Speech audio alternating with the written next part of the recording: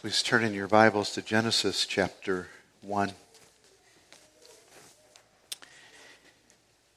Then God said, verse 26, "Let us make man in our image, according to our likeness, and let them rule over the fish of the sea, and over the birds of the sky, and over the cattle, and over all the earth, and every other creeping thing that creeps on the earth."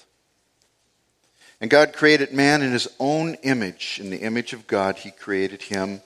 Male and female he created them. And God blessed them. And God said to them, "Be fruitful and multiply, and fill the earth and subdue it, and rule over the fish of the sea, over the birds of the sky, and over every living thing that moves on the earth." Then God said, "Behold, I've given you every plant yielding seed that is on the surface of the earth, and every tree which has fruit yielding seed, and it shall be food for you. And to every beast of the earth, and to every bird of the sky, and to everything that moves on the earth which has life, I have given every green plant for food." And it was so. And God saw all that he had made, and behold, it was very good. And there was evening, and there was morning, the sixth day. Let's pray. Father, as we come to the last installment on this man named Adam, we just pray, Father, that your word would open up in our own minds, that we would see Adam in a different light. We would see all the implications that his actions brought about even in our lives today. That we would begin to understand how important it is to possess personal holiness, to yield ourselves in a trustful relationship with you, to abide in you and do whatsoever you will, and not what we will. Thank you, Father, for revealing these things to us. And thank you, Father, that we have your word to guide and direct us. For we pray in Jesus' name. Amen. Well, this is the last installment on Adam, and I could go much longer, obviously, but I'm not going to. And I just want to, by way of quick review, pick up where we talked about the presentation of Adam. I think in your bulletin you still have the main outline. Preparation for Adam covered all of how God created the heavens and the earth and prepared the earth specifically for Adam, the crown of his creation. We went into a lot of depth there.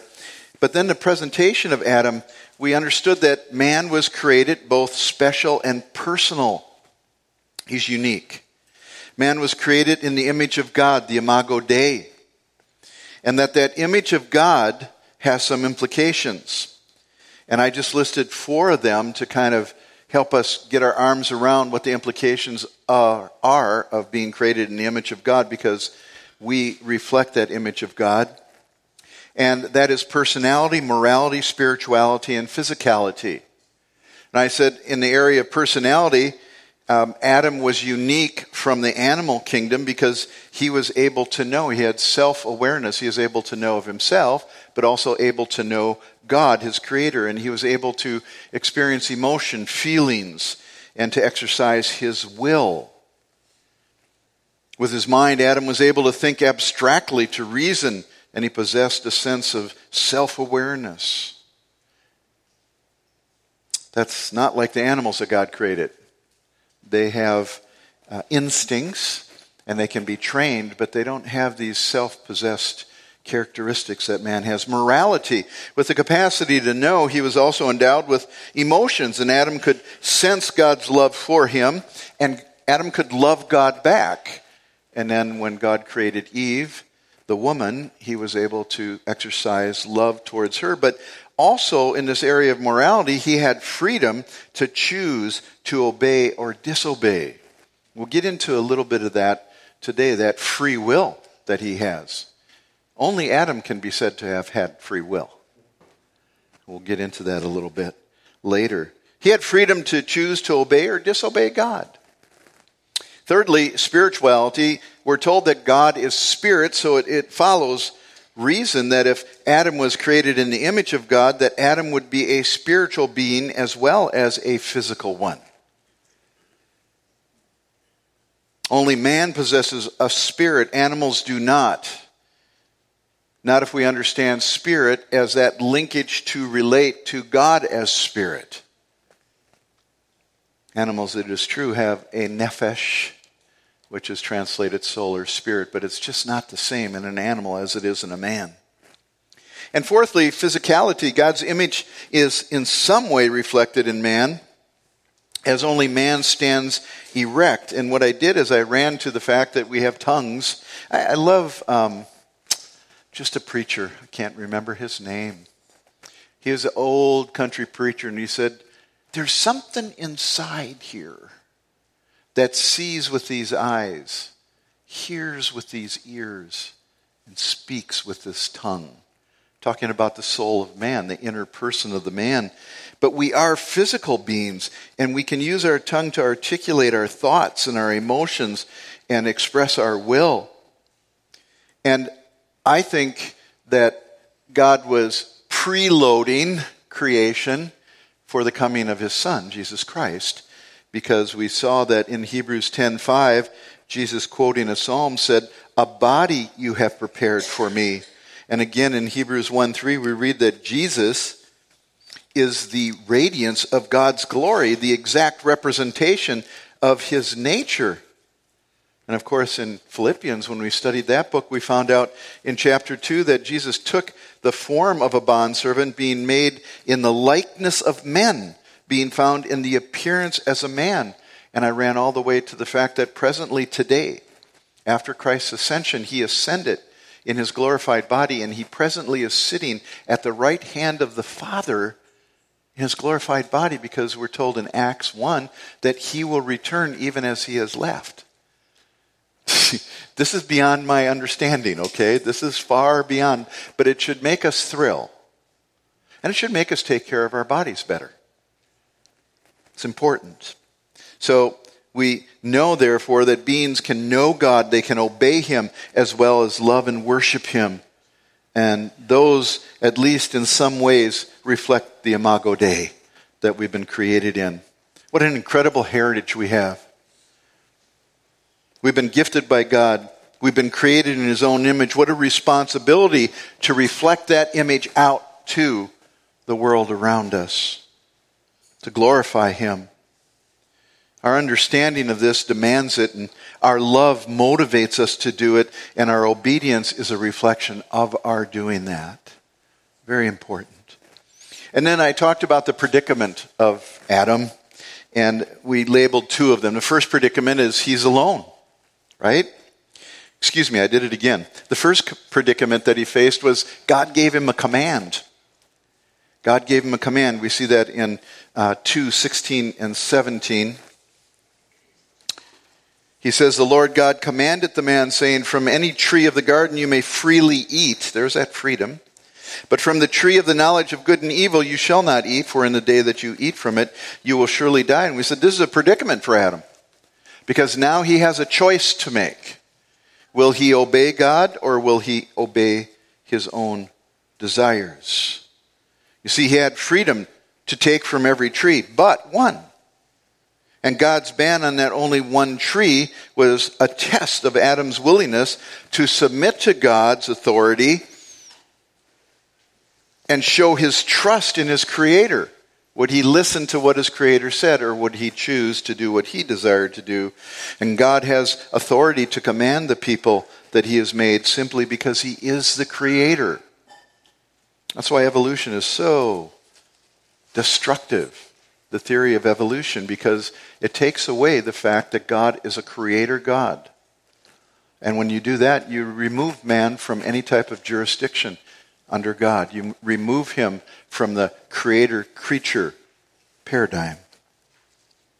That warning was the difference between life and death, God said, because in the day that you eat of it, you will surely die.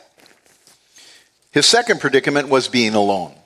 And you find that in verses 18 through 25 of chapter 2. Everything was very good at the end of chapter 1. Everything that he created was very good. But then he looked at Adam and he said, it is not good for the man to be alone. I love how God identified man's problem, and then God rushed in to meet that problem. But he wanted man to understand his problem. At the point where God saw that man being alone was not good, I don't think Adam realized that yet, and so he brought all the animals before him. And Adam named them, and yet not one was found that was suitable or fit for him. So that created a deep need, a desire within Adam. You parents that are training your children, sometimes just giving them the answer isn't the way to go. Sometimes helping them to see their own needs that they have for a Savior, pointing out how they've failed because they have leaned on their own understanding. They went against even your direction, and that's how mom and dad do it too, and we get in trouble when we go according to our own desires and go against what God desires for us, and you link the child's obedience up to God. We're having a marvelous time in the joint heirs studying parenting. We have gone through 3 pages of the first chapter in 2 weeks, and I just have no hope. We'll be studying parenting for a long time. There's just so much, so many questions, and not everybody in the class has kids, but I remember when Mary and I went through training with the mission agency that we were without children for 10 years, and we had more brain cells because we didn't have kids, right? Kids suck the brain cells out of parents. I don't know if you guys know that. You become much dumber after children. But we were able to listen and glean a lot in preparation. And when we did have children, those thoughts came back to us. Those things came back to us. So even if you don't have children, if you're married, come and visit us at Joint Heirs at 9 o'clock. But it's very interesting that God saw the need. Then he helped man to recognize his own need because Adam saw that there wasn't anybody suitable for him. And then God met the need. Do you see the monergistic sense in which God is dealing with man here? Okay? I mean, all over the first and second chapter of Genesis, we see God as sovereign. He takes the man and places him in the garden. He didn't talk to Adam. What do you think? Adam, would you like to go to the Garden of Eden? He took him and placed him there. And that's the end of it. That's what he did. And Adam was in the garden. And then he identifies the man's need, and he begins to do something to help the man recognize his need. And man recognizes his need, and then he puts him into a deep sleep, and he meets that need. And what a marvelous way that he met that need in creating Eve, one who is suitable for him. And then God brings Eve to the man and presents the woman to the man. God. Man's the recipient, isn't he? It's interesting. And she was a perfect fit. The perfect fit for him. He said, this one is now bone of my bone and flesh of my flesh. And of course, he did what anybody would expect him to do. He married her. Now, I could wax eloquent and say there weren't many choices, but I won't go there. She had to be something, right? He had to be something. The first man and the first woman, no corruption from sin. Can you imagine how brilliant they were? Can you imagine how beautiful they were in physical form? It just is beyond imagination. Well, we've moved now to the peccability of man. The peccability of man. And first things first, let me say that peccability comes from the word peccable. And peccable just means the capacity to sin, the capability of sin. You may have heard of the saying, Adam, prior to Genesis 3 had the capability to sin, but since the fall, man is incapable of not sinning. We're incapable of not sinning. There's no way we cannot sin since the fall. But Adam, beforehand, was in what we would call original righteousness. I don't like the word innocence, but it is innocence. And he had the capacity to sin or not to sin. We're in a different ballpark because of Adam. We're not sinners because we sin, people. We don't become a sinner. Your little child doesn't automatically become a sinner when they first sin. They sin because they're sinners. We sin because we are sinners. We have inherited a sin nature. Original sin. Right? We'll get into that a little bit more here going forward. But Adam, in original innocence, was given a choice by God to obey or disobey God's commands, not to eat the fruit of the tree of the knowledge of good and evil. You see, that imago Dei originally possessed by Adam ensured him of at least several things that we no longer possess because of Adam's sin. Number one, relative perfection. Relative in that he wasn't perfect like God is perfect, but he was relatively perfect, not in the highest state that man could be in, because that is yet to come. Jesus Christ reached that. But he is relatively perfect. Number two, he was in original righteousness. He was the crowning glory of the image of God. And yet with a capacity or capability to sin. But what was unknown, sin was unknown pre-fall. No example of it. Listen to this. This is written by Hodge, who wrote a systematic theology that I love. He says this, quote, "His reason was subject to God. His will was subject to his reason. And his affections and desires were subject to his will. And his physical body was Adam's obedient organ of his soul." I'll read it one more time. Follow the train of thought here because it's all messed up now in us. We're not like this anymore. In original righteousness, his reason was subject to God. And his will then was subject to his reason. And his affections and desires were subject to his will, which was subject to his reason. You know what we do now? We invert all that. We go our feelings. We put feelings first. And then we reason that, this seems like a good idea. This seems like this will be pleasurable. And then we enact our will, and our bodies carry out that desire. That's not the way God created us to be. But Adam, in his original righteousness, was different. And then thirdly, holiness, which means Adam had unfettered fellowship with God. He walked with him in the cool of the day. Nothing was marring his relationship with God. In man's redemption, we are told that we are new creatures in Christ, which are created.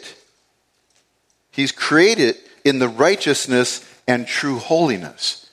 We regain those capacities from the original creation.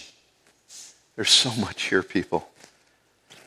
And fourthly, immortality. Do you know that? Adam was immortal. He was immortal. Not only his soul, but his whole person, his body.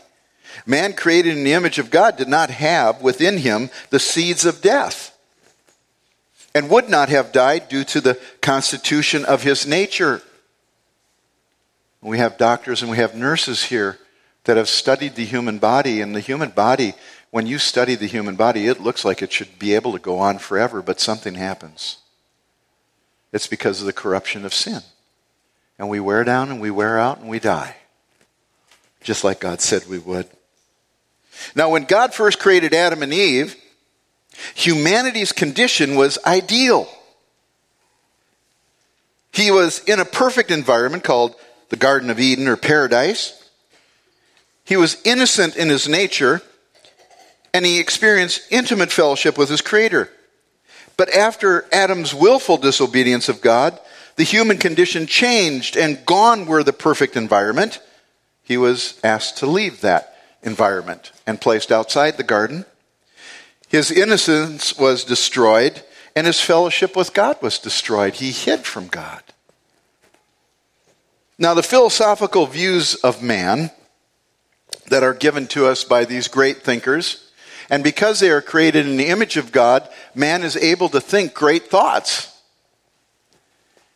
But if they're unregenerate men, they never connect properly. Rousseau is one such Swiss philosopher whose writings actually inspired the French Revolution. He theorized that man is naturally good, but that he is corrupted by society. Many people today believe that. Other philosophers agreed with Aristotle and John Locke, most recently, who held the notion that we are born an empty slate. That little baby in your arms is just an empty slate. And that we're free to define the content of that character. And it's only outside forces that begin to shape us. Kind of a same thing that Rousseau believed. However, according to the Bible, we read that the natural human condition is sinful and we're estranged from God, our Creator. We're not born innately good or morally neutral. We're born sinners, and we're talking about that up in our class on parenting. It's just so interesting because we have parents with really, really wee little babies that have just been born, all the way to parents who have kids that are 6, 7, 8 years old. And we're just talking about this innate desire to sin these little ones have, and it's like they inherited it from their mothers. I know it's true. Because us men would never do anything. No, I mean, it's just amazing. And see, when you begin to grapple with the biblical worldview of man, it's called biblical anthropology, okay? When you begin to grapple with that, then you have to ask your question, what do we do with this? And the good news is that there's verses for that. There's apps for that all through this Bible. And that's what we're studying. But you see, the biblical perspective is that the human being is sinful and estranged from God, and we're born like that. We're not born good and with a clean slate. We are born as sinners, and every person's destiny, if something drastic doesn't happen, is death and the wrath of God experienced in an eternal hell. Now, I know that doesn't go over well in today's culture. Talking like this, oh my gosh, take me away, right? But that's the biblical viewpoint. That's our human condition. And it's the very fact of Adam and his sin that has brought this human condition upon the world. And the question is not, why do bad things happen to good people? We got a series going on in a big church in the Twin City area that's asking the why questions, and that's one of the questions. Why do bad things happen to people? That's not the question. It's, why does anything good ever happen to anybody? Because of the sin nature that we've inherited through original sin. The Bible teaches that because of Adam's sin, everyone born afterwards now has been born in original sin. And this is the sin of Adam passed on from parent to child, from parent to child, from parent to child, until, of course, today. And you passed it on to your children, and we passed it on to our children. And that's just the way it is. The doctrine of total depravity, you've heard of that. It doesn't mean that men are as bad as they could be. What total depravity teaches is that sin is a corrupting entity. It corrupts every faculty of us, from our minds, our emotions, our will. There's a corruption there, and it's total. That's what total depravity means. It's not that he's totally depraved in a modern sense where everybody is as awful as they possibly could be, and thank God we're not. But we have that capacity, don't we? We have that capacity because every faculty that we have and possess as human beings has been affected by sin. That's what total depravity is. Now, the setting of Adam's peccability, I want to read to you from Genesis chapter 3, verses 1 through 7. Now the serpent was more crafty than any beast of the field which the Lord God had made.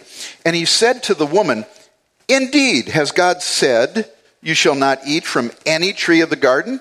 And the woman said to the serpent, "Oh, from the fruit of the trees of the garden we may eat, but from the fruit of the tree which is in the middle of the garden, God has said, you shall not eat from it or touch it, or you will die. And the serpent said to the woman, you surely will not die.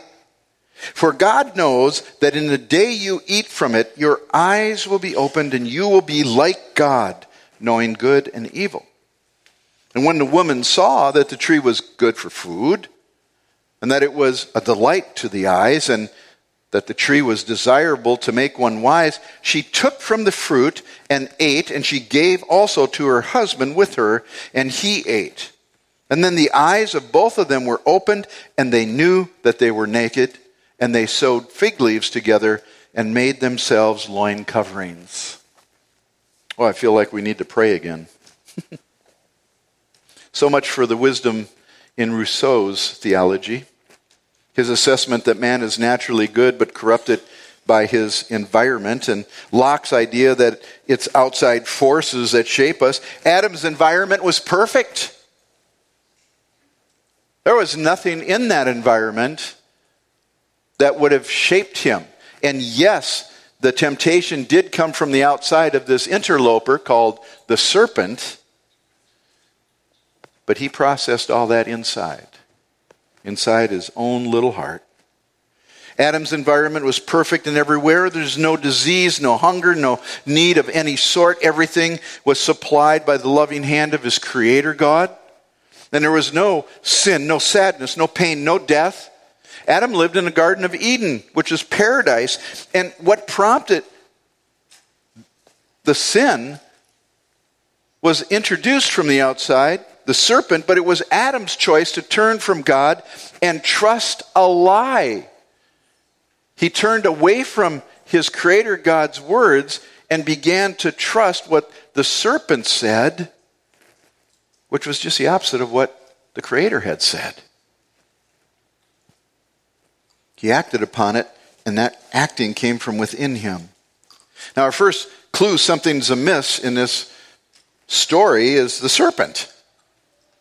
The serpent is described as crafty or subtle. It means cunning and skilled in deceit.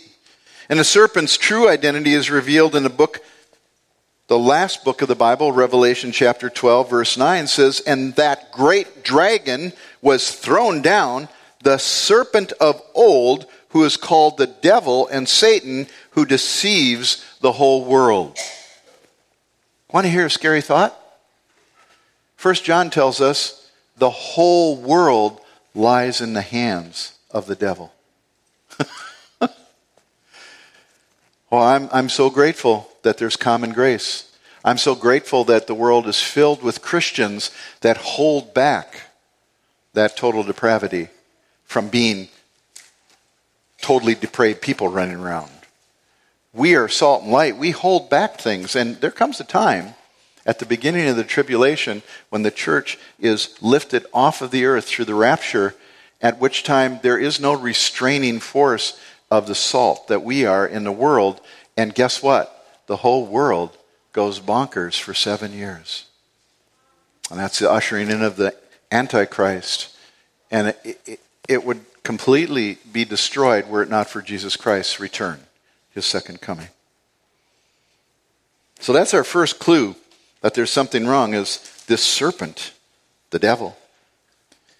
I want to talk a little bit about the deception of Eve, but also the culpability of Adam. You see, in verse 6, it says, when the woman saw. Temptation's an enticement away from God through unbelief into a lie. Every time we sin, people, we are sinning against truth. Every single time. And as believers, when we sin against the truth, we're sinning against the truth of who God says we now are in Christ Jesus. We don't need to sin. We do every day, but we don't need to. We can say no to sin. Titus 2, 11 and 12. We can deny ungodliness and worldly lusts. We have that power now. The bondage of sin has been broken through Jesus Christ. And now we can activate our will according to the Imago Dei and do what is right and glorify God through personal holiness. But the nature of temptation for Eve. The temptation was initiated from without, but processed from within. And each one, James tells us, is tempted when he is carried away and enticed by his own lust. That's us today, now. It wasn't so much Eve. For us, it's within us. We've got an enemy that lives right within us. Adam and Eve did not. They had that enemy that came from without, that snake that came in. But for us now, each one is tempted when he is carried away and enticed by his own lust. Then when lust has conceived, it gives birth to sin. And when sin is accomplished, it brings forth death. James 1, 14 and 15. Well, reasoning that the fruit was useful and attractive and that it would make her wise, the woman became deceived and she ate. Now note, the temptation comes through three avenues, right? The lust of the flesh, the lust of the eyes, and the boastful pride of life. 1 John 2:16. It is the same today. We need to put a gate in front of our eyes. We need to tamp down those lusts and desires. I'll tell you what, we live in such a world. We have stuff bombarding us constantly that just accentuates the lusts and desires and the greediness that we have as part of our sin nature, just as an enemy within us, we want. I never forget a seminary prof whom I love dearly, Hispanic man, Pastor Alex Montoya. And man, he was macho. But he said he learned early on in seminary, he identified that every fall he became exceptionally depressed. And he didn't know why. But then he started tracking himself and watching himself a little bit. And he realized that every fall is when the new car ads would come out for the new models of cars.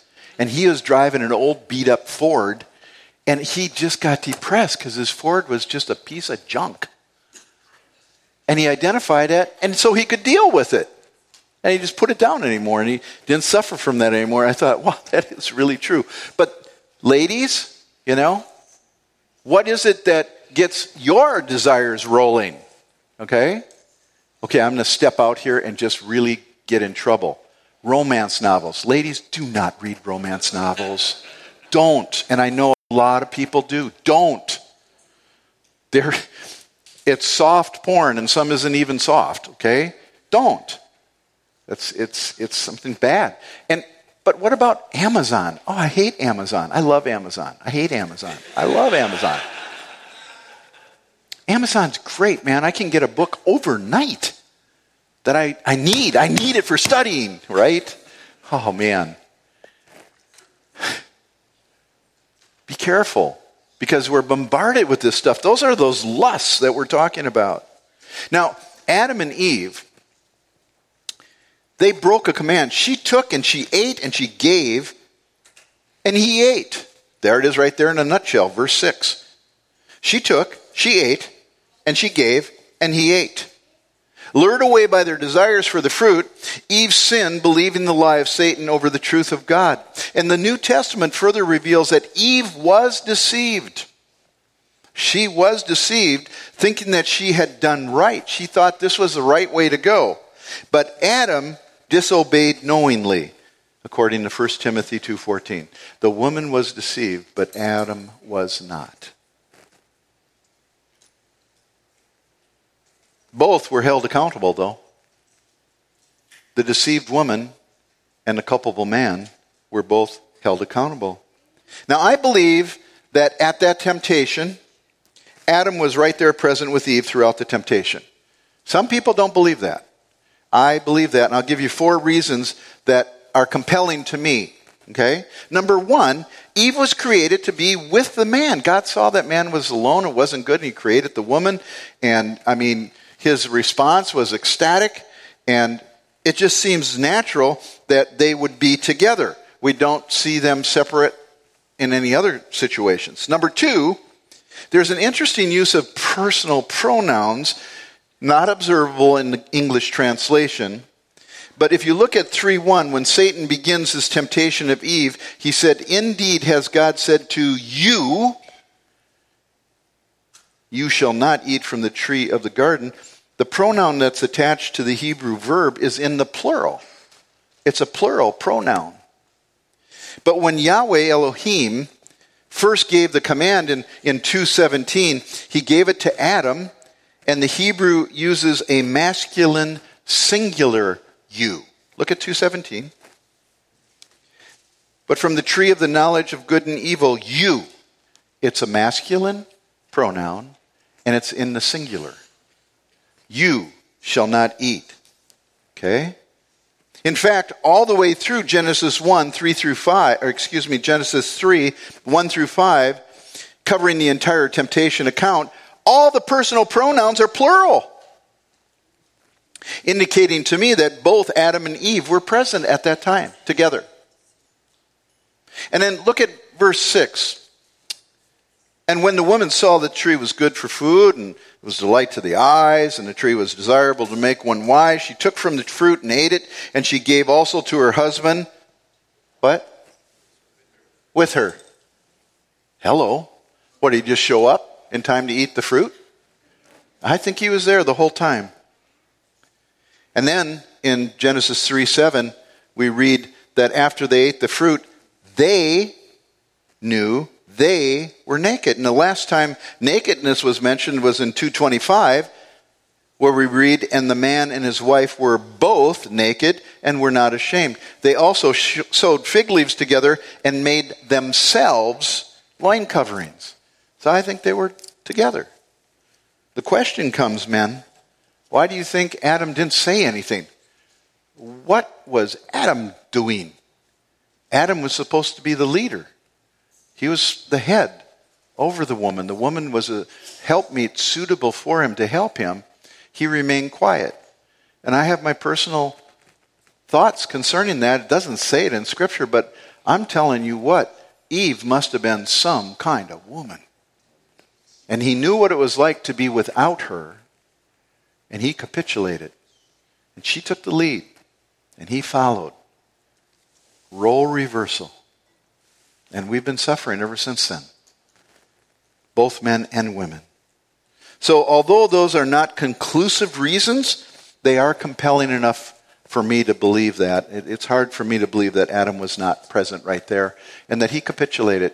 He let Eve go with it. I don't know. Now, there's two things involved in Adam's sin. Number one, he violated the revealed will of God, obviously, right? And he turned away from God's authority and trusting him, which is also called lawlessness. When you directly disobey God, it's sin. And simply defined, sin is any act or intent in disobeying God's revealed will. And number two, he obeyed Satan by believing Satan's lies.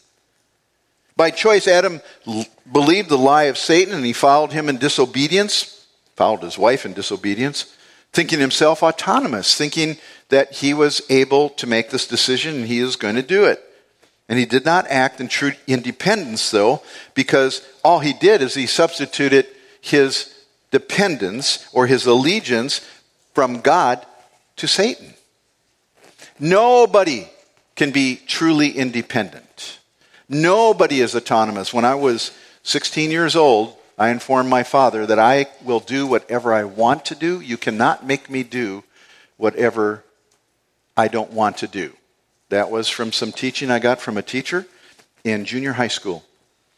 And he said, as long as your feet are under my table, you will do what I tell you to do. And I said, what if they're not? And he said, well, you can do whatever you want. And I left. I left home at 16 years old. Whew, thank God for Jesus. It took me 3 years to discover that I needed a Savior because I almost ruined my entire life by the way I was living, thinking I was autonomous. I wasn't autonomous. I was doing the dictates of the devil. I think it was Bob Dylan that said, you got to serve somebody, right? It may be the devil or it may be the Lord, but you got to serve somebody. There is no such thing as autonomy. Now, it's important to understand that God did not create man with that capacity for complete independence or autonomy. People either humbly submit to the will of the Creator God and show it by trusting Him and obedience, or they rebel against him and refuse to trust him and act in disobedience to him, thereby placing themselves under the rule of Satan, either by intention or default. Now, Eve did it by default. She was deceived. Adam did it intentionally. We see this peccability of Adam playing out, don't we? This is our father. This is the great father from which we all came. Now, there are immediate consequences to Adam's sin. The human condition that we can identify in the world around us today is the immediate consequence of Adam's sin. And it's still going today. There's death, there's guilt, there's alienation, there's fear. And death, when we talk about it, you've heard me say from this pulpit, it means separation. So there's spiritual death. That is a separation of the human soul from God. Your iniquities have made a separation between you and your God. Isaiah 59:2. God said, in the day that you eat of it, you will surely die. And some would contend with that and say, well, they ate of the fruit, but they were still alive. I mean, so much so that God kicked them out of the garden and they had kids and everything. What are you talking about in the day that you eat of it? The Bible doesn't speak the truth. Well, they did die. They died spiritually. They became separate from their source of life spiritually. But physical death was quick to follow. Spiritual death is a second type of death, and it's separation of the human soul from the physical body. And Genesis 3:19 tells us, till you return to the ground, Adam, because from it you were taken, and you are dust, and so to dust you will return. That's physical death. But there's a third type of death, and that is eternal death. And eternal death is an everlasting separation of the human soul from God in hell. It's also called the second death. In Revelation we read, then death and Hades were thrown into the lake of fire. And this is the second death, the lake of fire. If anyone's name, and kids listen to me, okay? If your name is not found written in the book of life, it says in the Bible that you will be thrown into the lake of fire. You do not want to go into the lake of fire. That's another title for hell. Your name must be written in the book of life. And the way your name can be written in the book of life is asking God to save you through Jesus Christ. And the reason I'm saying kids, I don't know how often you hear that. And I'm going to take the opportunity to challenge you. Is your name written in the book of life? If you're fearful that it's not, talk to your mom and dad. And if they don't have an answer for you, come back to me. I'll talk to you. Okay? It's important. Now, although Adam and Eve were still physically alive, they were separate from God because they offended him. The experience of spiritual death is separation from God, their source of eternal life. Their lives changed drastically from that moment on. Look at Genesis chapter 5 real quick with me. And you see this little phrase 8 times in Genesis chapter 5. It starts out with Adam and explains the generations of Adam in verses 1 through 4. And in verse 5 of chapter 5 in Genesis, it says, so all the days of Adam lived were 930 years, and what? He died. Down in verse 8, and he died. Down in verse 11, and he died, Enosh. And down in verse 14, Canaan, and he died. And all the way through verse 17, and he died. And verse 20, and he died. And then you got Enoch. Lo and behold, Enoch walked with God and was not, because God took him. He didn't die. He was taken to heaven without death. Interesting. And then in verse 27, Methuselah, and he died. And all the way down to Lamech in verse 31, and he died. So what God said is true both spiritually and physically, and except something drastic happens to a person during their lifetime to where they turn away from their sin and following the dictates of the lie and turn towards God and trust him and entrust their soul to him to save it, they will experience spiritual death. And that spiritual death will then lead into eternal death if you're not careful. Secondly, guilt. The eyes of both of them were open, and they knew that they were naked. Now, there's nothing wrong with nakedness except after sin, there is. Before eating from the tree which God had forbidden Adam and Eve, they were naked and unashamed, we read in 2:25. But immediately after their disobedience, they felt vulnerable and disgraced. Their eyes were indeed open, but only to their nakedness. Now, concern for their outward nakedness was symptomatic of an inner spiritual problem. They had a guilty conscience. And they rushed to sew leaves for a loin covering to cover themselves because they didn't know what this was that they were feeling, but it was a feeling of guilt. And they tried to cover it physically. And it's so amazing when we read in chapter 3, when God comes to the garden, they heard the sound of the Lord, verse 8. They heard the sound of the Lord God walking in the garden in the cool of the day, and the man and his wife hid themselves from the presence of the Lord God among the trees of the garden. And then the Lord God called out to the man, and he said, "Where are you?" As if God didn't know, right? He gave him a chance to come clean. And Adam said, "I heard the sound of you in the garden, and I was afraid because I was naked, so I hid myself." This is post-loin covering, folks. The covering was already there. And he says, "I was afraid because I was naked."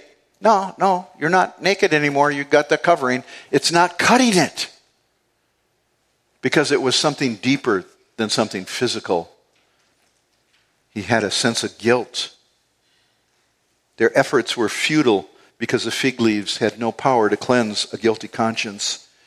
And then there's alienation, and the man and his wife hid themselves from the presence of the Lord. And in the Hebrew, it really points out that they hid themselves separately. They weren't together, so they even separated from one another when they hid from God. So they're separated from God, and they're separated from one another, and it comes out in the way that they blamed each other, right? The guilt of sin not only produces an overwhelming fear of exposure, but also affected the couple's ability to reason clearly. There's no place you can hide from God. What were they thinking? This is called the noetic effect of sin. Sin affects the mind. They no longer reasoned properly. They thought they could hide from God. Can a man hide himself in hiding places so I do not see him, declares the Lord? Do I not fill the heavens and the earth, declares the Lord? Jeremiah 23. God says, "Where are you?" Well, clearly God was not trying to locate Adam. He's God. He knows all things. Rather, he is drawing him to take responsibility for his actions, kind of like running the animals. He was wanting the man to understand what he had done. It wasn't Adam who sought God. Another instance of sovereignty. Adam did not seek God. God said, "Adam, where are you?" Adam was sought by God. And apart from God's initiative, man will always run from God because of our guilt and our love of sin. Men love darkness because of their sin. Now, however, when God does seek man, man's proper response should be to seek God in return, and quickly, immediately, right? We learn that in Isaiah 55. He says, when God is near, that is when we are to seek him. When he begins that process, when we feel that tap on our shoulder, that's when we need to pursue God with all of our heart, wholly and continually. But they were alienated from God, but they were also alienated from one another. And fear. I was afraid. I was naked, so I hid. Guilty before God, Adam finally and initially felt fear for the very first time. And his hiding demonstrated the separation that now existed between he and God. Habakkuk 1:13 says, "Your eyes are too pure to look at evil, and you cannot look on wickedness." Interesting that Adam still felt naked despite his leaf covering. That just blows me away. And it just shows the futility of our trying to deal with our own guilt in our own way. No way. God says, "Have you eaten from the tree? What is this you have done?" That's kind of a rhetorical question, right? Because he says, "What is this you have done?" Again, is God asking because he doesn't know? Of course not.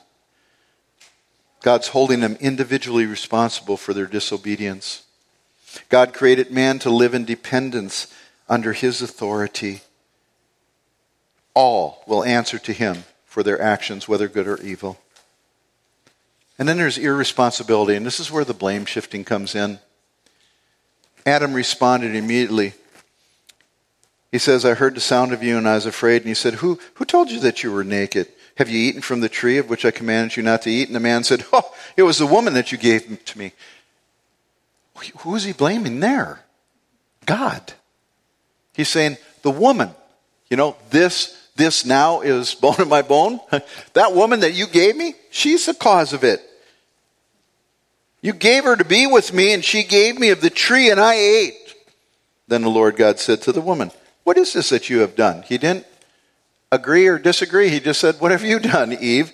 And the woman said, it was the serpent. He deceived me, and I ate. Anything but personal responsibility. Are we there or what in this culture? I mean, this is so relevant. Nobody assumes personal responsibility now. It's the way my parents treated me when I grew up. It's my upbringing. It's the neighborhood I grew up in. It's the drugs that I take that make me do this. It's the alcohol that I drink. Nobody says, I'm a dirtbag.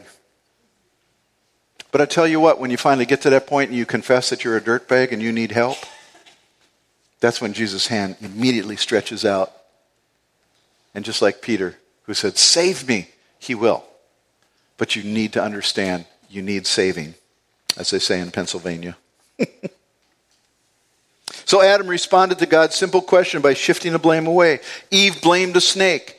And though she had been truly deceived, God still held her personally responsible. Because he who conceals his transgression will not prosper, but he who confesses and forsakes them will find compassion. Proverbs 28:13. Now, those were the immediate consequences, right? The death, the fear, the guilt, the alienation.